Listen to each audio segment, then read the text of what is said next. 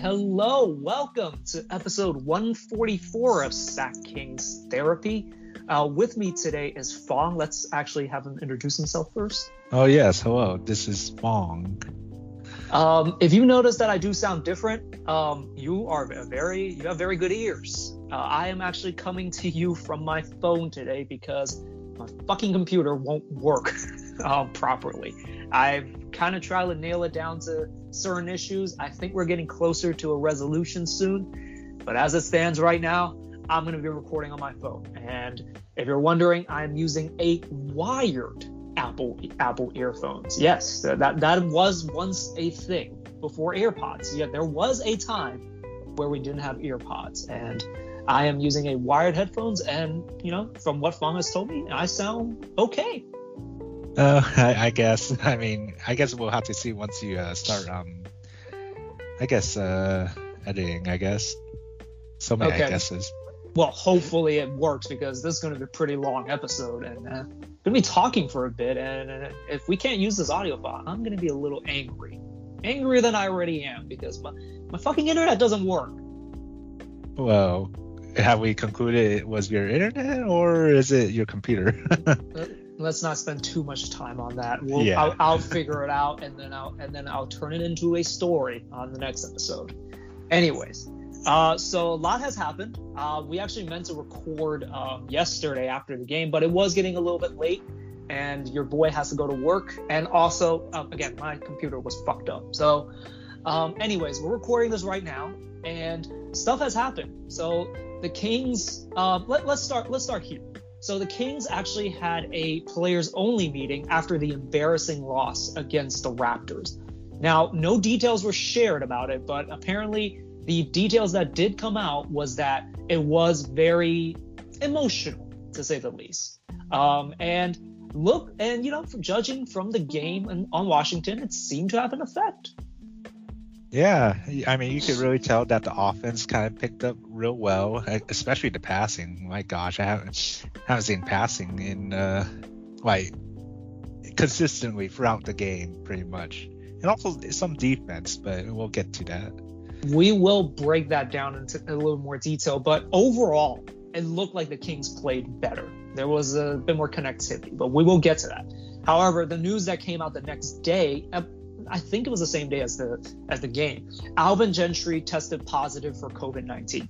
Now, actually, let me look it up. I believe he is 68. So he definitely is within the kind of age range where it's very concerning, to say the least, if they get COVID. He's 67. So Alvin Gentry, the news came out that he tested positive for COVID. He has had the vaccine. It wasn't clarified, or he's fully vaccinated. It wasn't clarified if he got the booster or not, but his only symptom, he says, is that he has a scratchy throat. So, if that news came out, everyone wished him good luck. And of course, we here at Sack King's Therapy wished, Alvin to make a full, speedy recovery. And also that Doug Christie was going to coach instead. Yeah, very interesting because, we've seen, those messages on, Reddit and Twitter saying that, Doug should have been the coach. But, let's hope Alvin gets better soon and hopefully he'll be back on the court. Yes, it was apparently a discussion between Doug Christie and Mike Lombardi. And, ultimately they went with Doug. And we'll get to what he did. But, he seemed to embrace the challenge. And I think he did a pretty good job overall. There are some stuff I will go over, but we'll get to that when it's time. Another note I'd like to just add in there.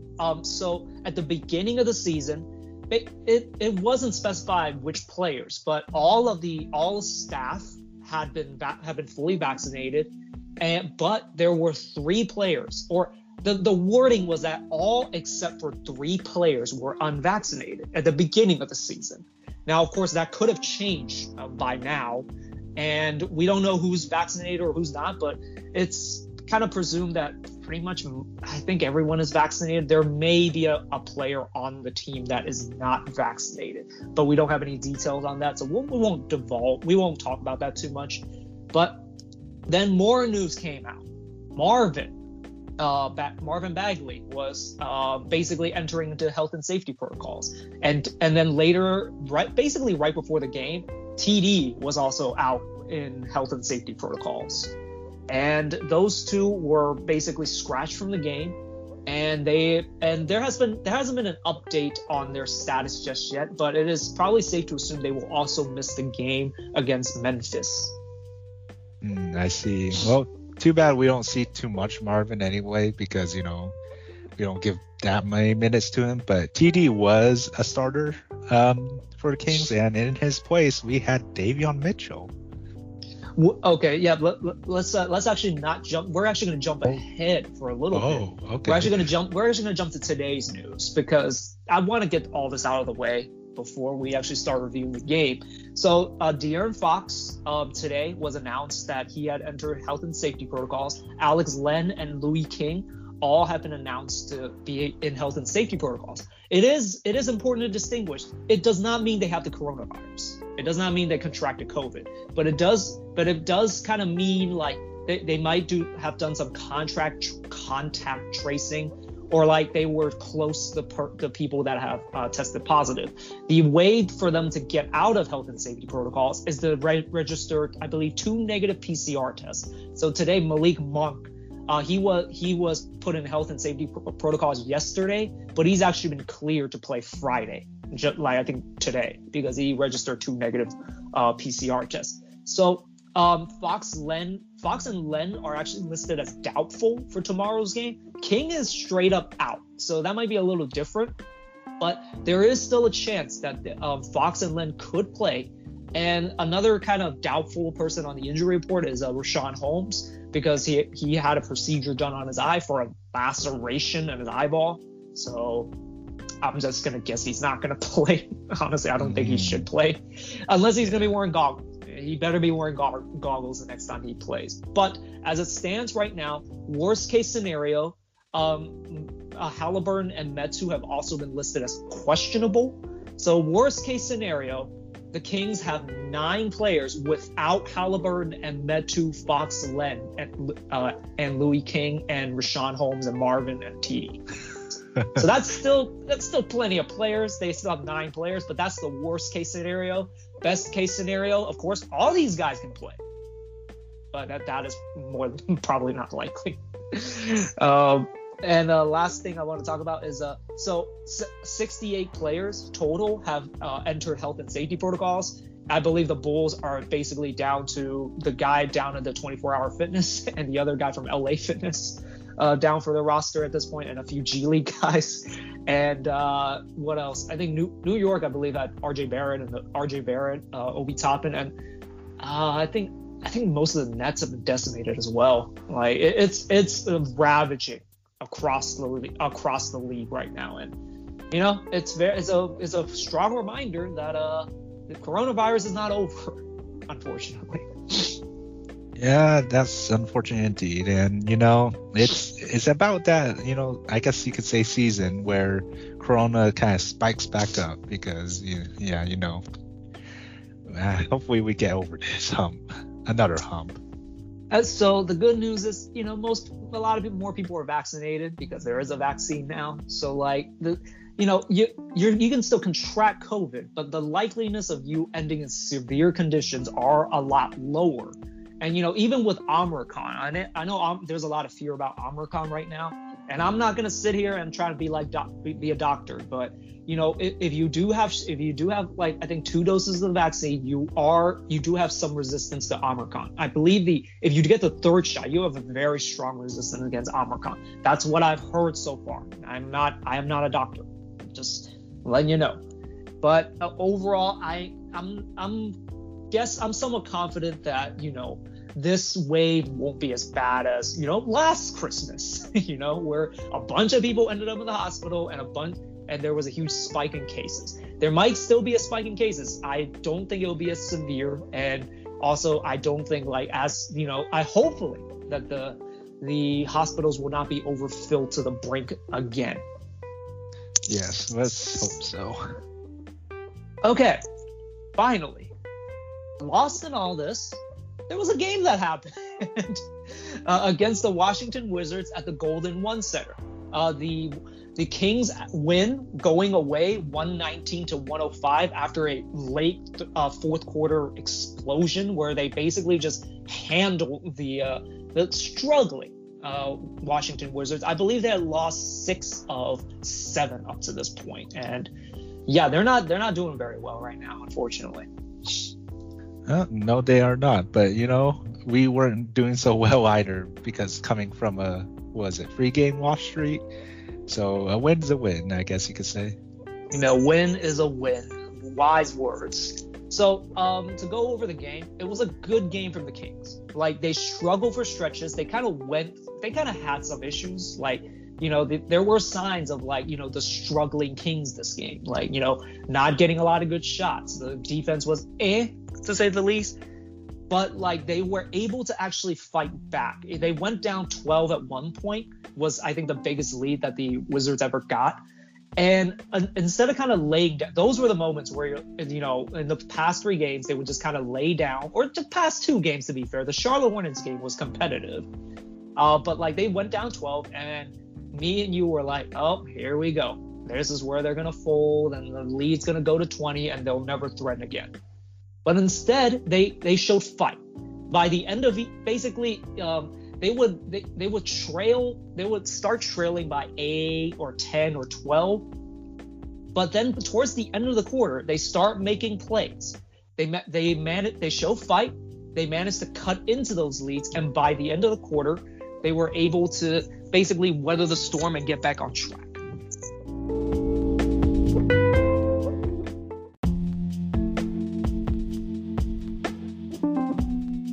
So after every kind of run the Wizards will make, the Kings would actually fight back. And ultimately, in the fourth quarter, they managed to put together a number of stops and also score on the other end. And one of the big, I guess, contributors was Harrison Barnes. He finally kind of grew out of his funk. He hit 1 3. And the relief on his face, his body language, so the weight of the world was lifted off his shoulders in that moment. And then he just started attacking. He started drawing fouls and basically set the foundation for everyone else to kind of do their thing. But also, one thing me and you both noticed, there was a little bit more movement on offense. Yeah, definitely movement in offense because, we're used to seeing pretty much ISO ball for most of the fourth quarters this season, last season. I don't know how many seasons, who knows. But, some movement, and also there's some plays that, some actually, didn't go through, but, most actually did, especially during that 4. This is the thing I noticed about it. So one of the things I always hear about why Buddy Hield plays, and Buddy Hield was in this lineup, so basically the floor was finally spaced. I don't know how they managed to do it, but it might just be the Wizards being a little bit of a funk. But you look at how they still went ISO in the fourth. It wasn't pure beautiful game Spurs or Warriors. They still went ISO, but when they attacked, there was no help, and they just went, and Davion would get a layup, Halliburton would get his patented floater, De'Aaron would get right to the rim. There's something about how they were running it, and I don't know if this is a Doug influence or maybe the offense is finally kind of coming into form, but even though it was ISO ball, they still spaced the floor properly, Jesus Christ. And yeah, they were able to attack and score. Yeah, with all the credit to Doug also, but maybe something did happen during that Kings meeting or the players meeting that kind of sparked the team a little. Yeah, so I have it here as is this a Doug influence? Is this the players only meeting that gave them what will likely be a temporary boost, but we'll see if they can maintain this, or is it finally they're starting to figure it out? Because in reality, to me, the offense wasn't that different. Although there was one thing I will note, like there was a moment where I noticed, like, so the Kings would kind of get stuck usually a lot of times throwing the ball around the perimeter, just kind of passing it back and forth, and nothing really happens, or like no one gets any penetration, no nothing. One adjustment that they made is that Alex Len would flash the free throw line and they would pass it to him, and then Alex Len would pass it to another guy on the perimeter, and then they would go into a pick and roll. Now, on paper, that kind of just sounds very vanilla. There's not much difference to it. But for whatever reason, that diagonal angle created kind of an opening. So that was one thing I noticed. I don't know. Again, is that a Doug influence? Is it the offense finally figuring itself out? Is it the players finally figuring something out? We won't know until we get a bigger sample size. But as it was right now, there are signs of hope of improvement.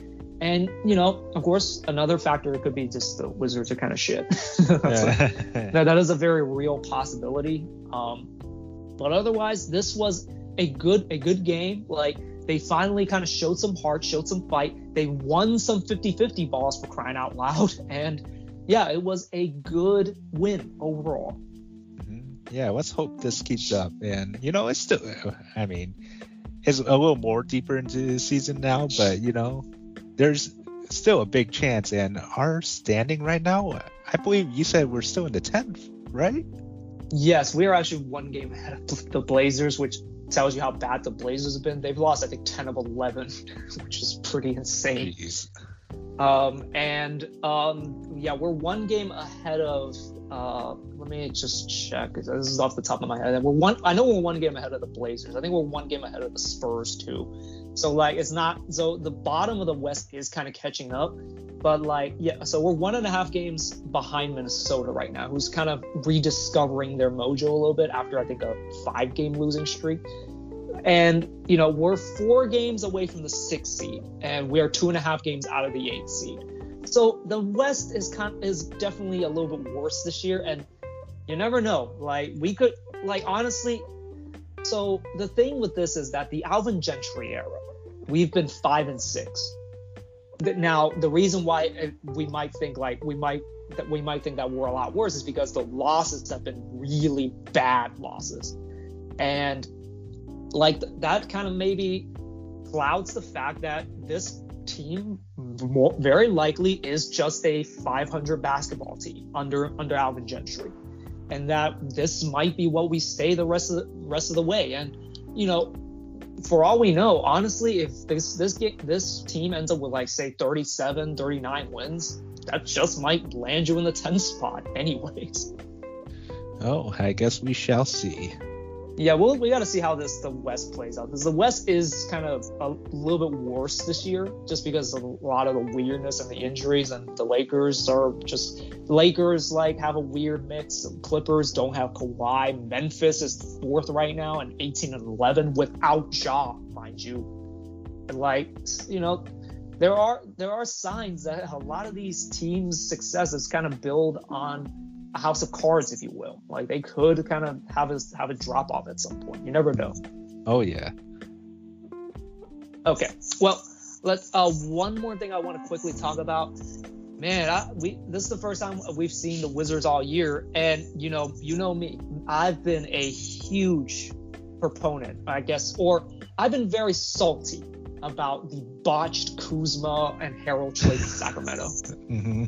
I've been talked about that a lot, and it's another reason to hate the Lakers. And I love it how it's kind of blowing up in their face. I mean, they're what, 16-12? They're 16-13, so they're doing fine for the most part. But like, to see the rusting kind of basically not really work at all is wondrous. It's a wonderful thing. But back to Kuzma and Harrell. Like, Harrell was good this game. He was the only one in a positive plus minus on the team. He was a +3. Everyone else was negative. Like, Harrell, I definitely would love on this team, and I guarantee you Sacramento would have absolutely loved this man. Oh yeah, most definitely. On the other end. Oh, sorry. Go ahead. I was yeah, most definitely. He seemed like he was going for the kill pretty much every single possession he had. I mean, there was that one coast to coast he had that just Yeah, and he won. basically sent Damian Jones back to the bench on that one. That was basically what happened. Yeah.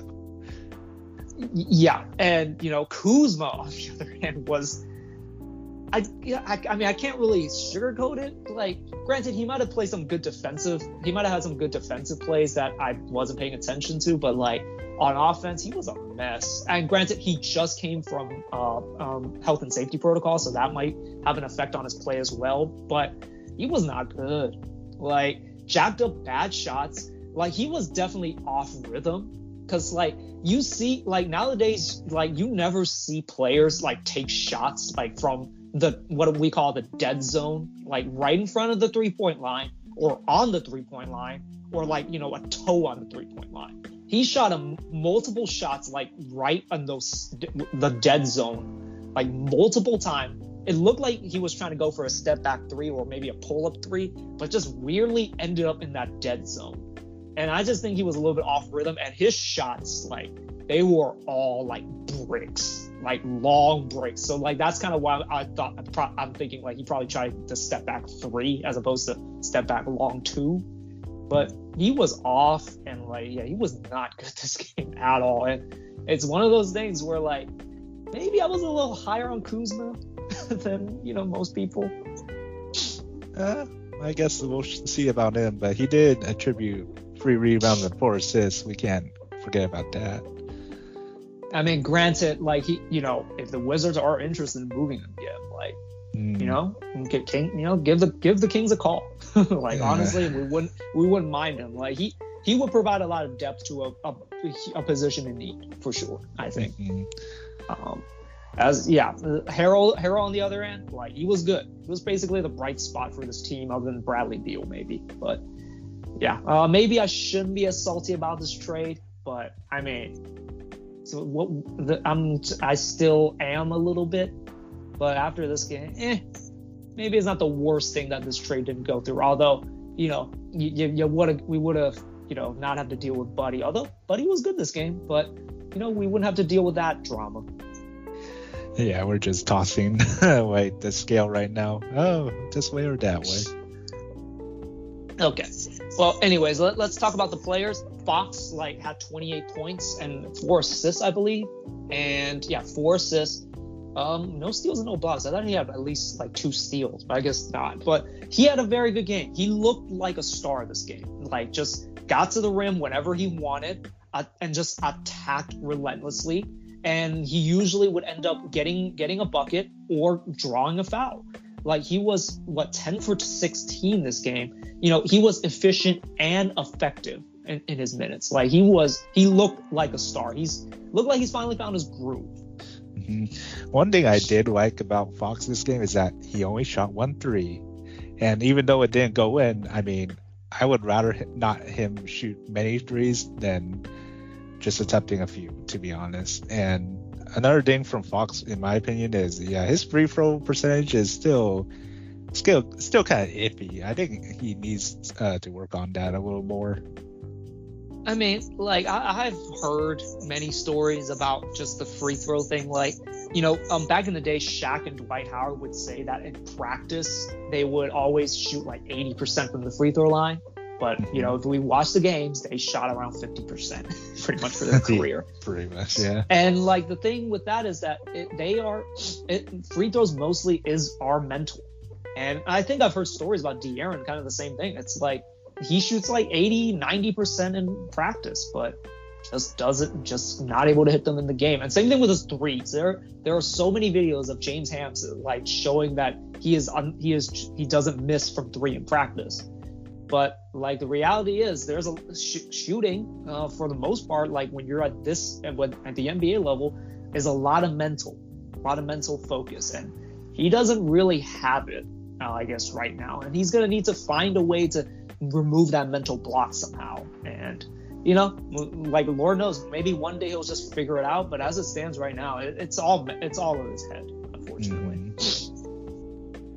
Halliburton just kind of did his thing, dimed up guys. He made a lot of plays. He had a very Draymond Green-esque stand line in that basically he did a bunch of shit. He got 8 points, 8 rebounds and 9 assists, and 3 steals and 3 blocks. So it's basically a Draymond Green stat line where he was just doing everything out there. Oh yeah, it's also too bad that his 3-point shots weren't coming down, but we got the win. I said Draymond Green, except I don't think Draymond would shoot 6. I think it'd be like 2 at most. But but just the perfect kind of Draymond Green stat line, and just he was out there. Like, the thing with him is, even when his shot's not going down, the threat of him scoring will always be there, and he needs to utilize that more. Like, I know his threes weren't falling, but it's still there's still the threat of him making it. And then there's the thing with his pick and roll game. Even though he doesn't score that well from that, he's a get to a spot kind of guy, and he didn't even do it that much in this game. But the threat of that floater kind of draws the defense and opens up the layup for mainly just Alex Len and Tristan Thompson this game. That's how those guys were able to score, and that doesn't always show up in the box score, but Halliburton again just does shit out there, even though it may not show on the box score. Mm-hmm. Okay. Yeah, well, the only thing, I have another note. The only thing I really want from it is to utilize that scoring threat more, and honestly, just score a little bit more. To this game, he actually tried. The 0 of 6 from 3, those were all good shots, and shots I would live with. There was one pull up in transition that was a bit but honestly, if he just does that once a game, I don't mind that. Because guess what? If he doesn't do it, it's gonna go to Buddy, and I'd rather Buddy not do it anymore. So. Yeah.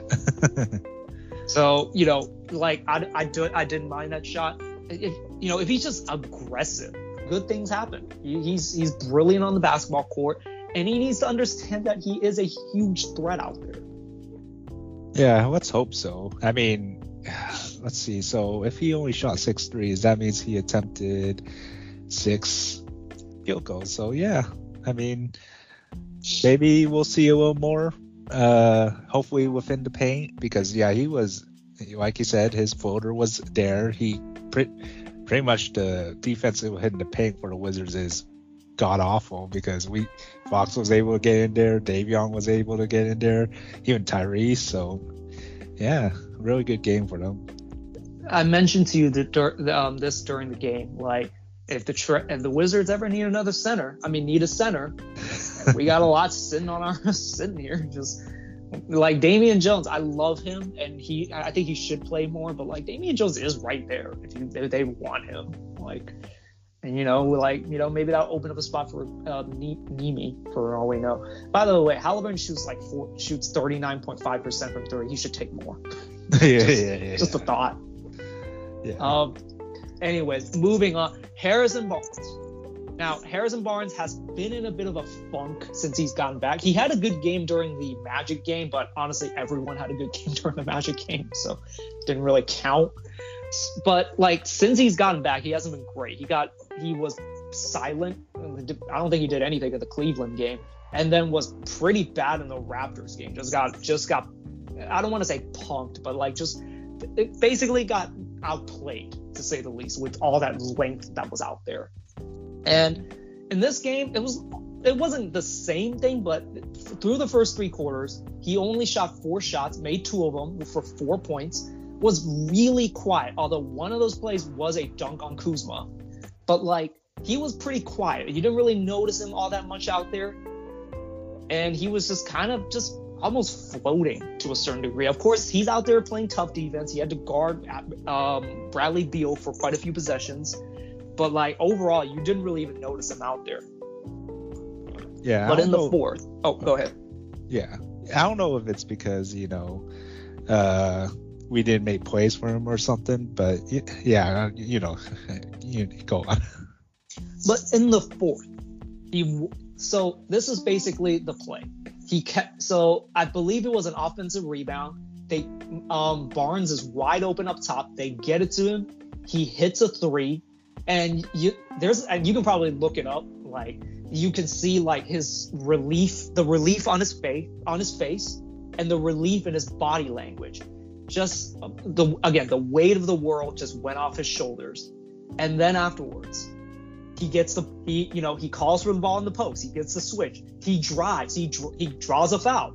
Oh, and then the next play does it again. Draws another foul. Scores on an and one. All of a sudden, he wakes back up alive, scores 15 points in the fourth, 4 of 6 from the field, 6 of 6 from the free throw line, and was basically the catalyst for the huge comeback that the Kings went on in the fourth quarter to basically put the game away, to put Fox in position, Halliburton in position, and Davion all in position to basically finish out that game. And it looks like he's finally kind of, again, the weight of the world is off his shoulders for this game at least. Let's see if he carries it. And he kind of shows you, like, when he is on, like, the Kings can be a very good and interesting team, because he's kind of that foundation that kind of makes it so much easier for everyone when he's aggressive and he's hitting shots. Yeah, let's hope we see more of him, Mr. Reliable. Mr. Reliable. The Black Falcon is back. At least for this game. We'll see. But, okay, let's move on to Davion. Davion got his first start. Was pretty good. 6 of 13 from the field, 1 for 4 from 3. And, played his usual great defense. Also had 5 assists, so, like, he was playmaking out there, too. Like, he played his usual brand of defense. The only thing I will say is that I wish he was on Bradley Beal a lot more. They finally put him on Bradley Beal in the fourth, and he made life difficult. Like, even when, Bradley Beal gets to a spot, he still missed the shot because of just all the pressure that Davion puts on ball handlers. Like, he is really just the real deal on that end. And, the only thing I wish is that he's on those ball handlers a little bit more throughout the game. I don't know if he can sustain it throughout, through 4 quarters, but, like, when they put him on, like, the only issue is that a lot of times when they do put him on in the fourth, the game's already out of reach a lot of the time, and the guy's already feeling it. So, like, there's only so much Davion can do. But in this case, it ended up working out. Oh, yeah. I mean, to be honest, it felt like Davion only guarded Beal for a few possessions compared to how much Buddy has throughout this game. But I'm just hoping that in the future that we'll put, like you said, Davion on more ball handlers and Buddy on someone else, to be honest, because it seems like it's been a trend ever since the start of the season. To be fair, like, in the fourth at least, the only time Buddy was on Beal was when they switched, and that's to a certain degree fine. But there were a number of possessions where I'm like, you guys can switch back. You guys know you can switch back, right? Like, it's not like, Bradley Beal's like driving down your throat. He's waiting for the switch, and you guys just let him switch Buddy onto him. And yeah, it's just there's some situations you can switch back. You're allowed to do that, but like, on a switch onto Buddy isn't terrible, because at least you run a little bit of clock, and once you're on the clock, you never know, like, the guy might be a little bit nervous and might miss the shot. But, like, I don't know, we'll get to it, but I don't know why Buddy was on Beal as much as he was during the game.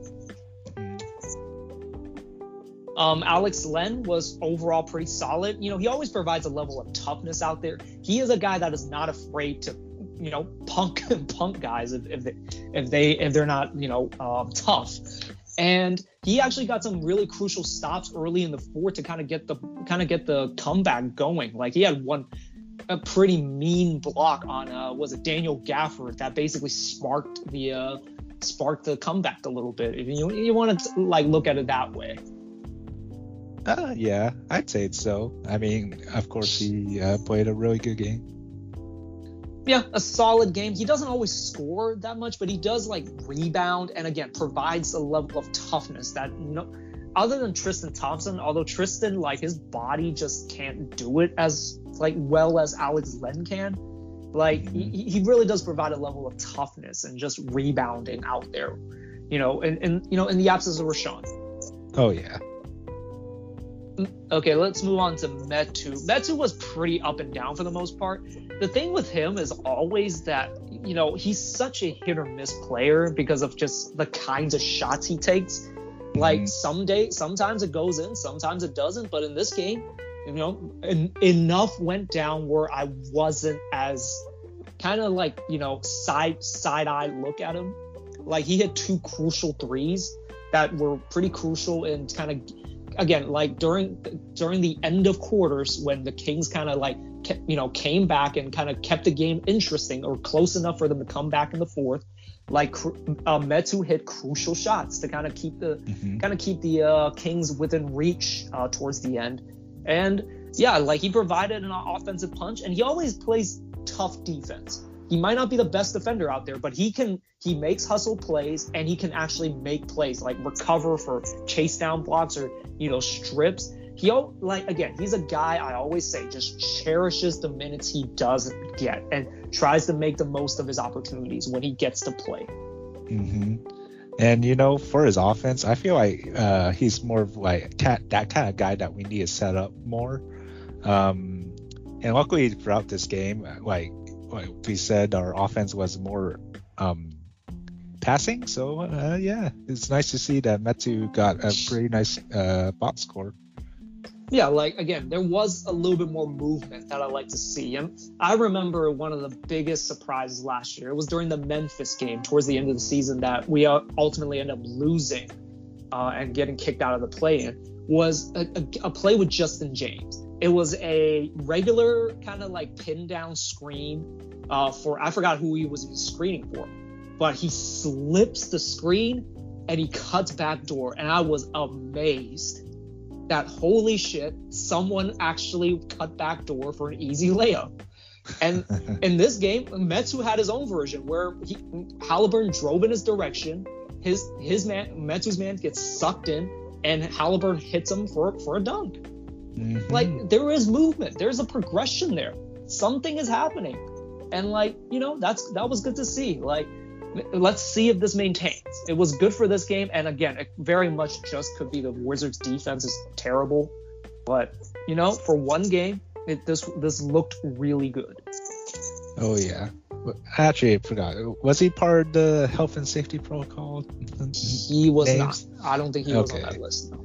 Yeah, I already forget. There's too many players in that list that I forgot. Again, as I remind you, 52 this month, and I don't even know what the number is in the past few days. Like even today, honestly, like today.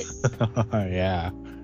So, yeah, it's been tough. Hopefully, everyone is okay, and speedy recovery to everyone, and hopefully they've been vaccinated and not have to go through like all the kind of like after effects of COVID. Oh yeah. Okay, another guy that I really want to talk about is Mo Harkless. Now, Mo Harkless is a weirdly polarizing figure on Kings Twitter. It seems to happen. This seems to happen always with defensive wings. Like Trevor Ariza went through the grinder when he was here, and we had guys like Willie Cauley-Stein and those guys. But Mo Harkless, like, he hadn't played much since basically he got injured and Alvin took over as coach. Primarily, the reason that I hear is that he doesn't space the floor, and you can't play him as the 5. And unless you're a center, and unless you're a center, you're not going to play the 5 usually. Like Alvin's even been reluctant to play Marvin at the 5. So the gist of it is that he's a guy that doesn't space the floor and cannot play the 5. So unfortunately, that means that he usually can't play. But what I've always argued is that he might not space the floor, but he might be able to provide you something on defense, like maybe stop the leakage somewhere. And I don't think it's a coincidence that this one of the games he gets a few more minutes in, defense looks competent. And the defense for the Kings wasn't great all throughout the game, but there were spurts like in those comebacks where they really kind of locked up on defense, made plays, forced turnovers, got blocks and steals, and it led to a run out. I don't think it's a coincidence that happens when Mo Harkless is playing. I mean, he really deserves the minutes too. And to be honest, I kind of forgot what guys he was guarding. Well, like even if you don't even if he doesn't make a play on the guy he's guarding, he's crazy, ridiculous long. And like he's a great help defender, although he does kind of like over help a lot of the time and relies too much on his length. But like you just have that guy out there that just kind of disrupts the opponent's offense. It can make things happen. And I just think like he should play more. I know the spacing is an issue, but like even then, like if you can just like run some actions to get people moving, like he can be effective. He's a good cutter. Yeah, definitely our help defense needed some help in this game. Yeah. Okay, let's get to Tristan Thompson. Tristan Thompson was incredible this game. Now he had 15 points. A lot of those points were just off hustle buckets. And, you know, unfortunately, this just stands out to me. He cleaned up a lot of Buddy's messes. Marvin had been getting really good at that also, where, like, Buddy just hasn't been hitting as many shots. So, like, there's just more to clean up. And Tristan Thompson did a good job of that. He was also a good role man for Tyrese Halliburton. And the hustle plays that I mentioned earlier that got the Kings going and was the key factor in the comeback. Like he got a lot of those hustle buckets when the Kings were again down 12, down 8, down 10, and then by the end of the quarter they would cut the lead down to 5 or 3 or 7. Like he was a big catalyst in all of those runs by just getting hustle buckets. He's always good for one offensive rebound a game. Or he's always good for a few just random fouls where he's just fighting to get the offensive rebound and draws a loose ball foul on the other team. Like he was out there. It's basically this was the kind of the better version of Tristan, where you have him out there making plays, you have him out there, out hustling guys, out rebounding guys, and also being able to score as well. A game high plus 22. Oh yeah, and there was that one point where he told the team like, "Hey, let's slow down and make some plays," because there was a point where we were trying to play fairly quickly and try to get buckets in, and during that little stint we weren't getting buckets, but Tristan told the team to slow down. Halburn made some plays and we got the bucket. Yeah, again, he is kind of the veteran of this team. Like, we always bring up his name, Iman Shumpert. Just that locker room leader that, who uses all of his experience of being on the LeBron championship teams to kind of just, guide this team try to guide this team in the right direction. And that's kind of what he tries to do. Now, sometimes it works, sometimes it doesn't. It's more on the players he's trying to coach than it is anything to do with Tristan. But like in this game, it seemed to work. And he was good. He was hitting his shots too and hitting his free throws. So that was a big bonus as well. Again, game high plus 22. Okay. Last guy we'll go over, Buddy Hield. Now, Buddy Hield was overall good this game. He did miss a few open ones that frustrate me just because it's weird how sometimes he hits contested ones and those haven't been going down either as well. Like he hit some contested ones this game. He had a few open ones, but some of his misses are just confusing in that they're so wide open, they're in rhythm, and they just don't go down. And with all of his other mistakes that start to pile up, it's hard to play him a lot of the time. But in this game, I thought he was overall okay. The one thing that I really wish he did less of, and we've talked about this for years at this point, I just wish he would dribble less. I just wish the offense wouldn't require him to dribble and instead just have him do what Duncan Robinson always does. If he catches the ball and he doesn't have an open look, that he passes it to the big man and they run another handoff. I wish they would do that more often than instead of him dribbling the ball, waiting for a screen, and running a pick and roll. It's not really. He's not good at it. He simply isn't, and shouldn't be his go-to. His go-to should be again the Duncan Robinson.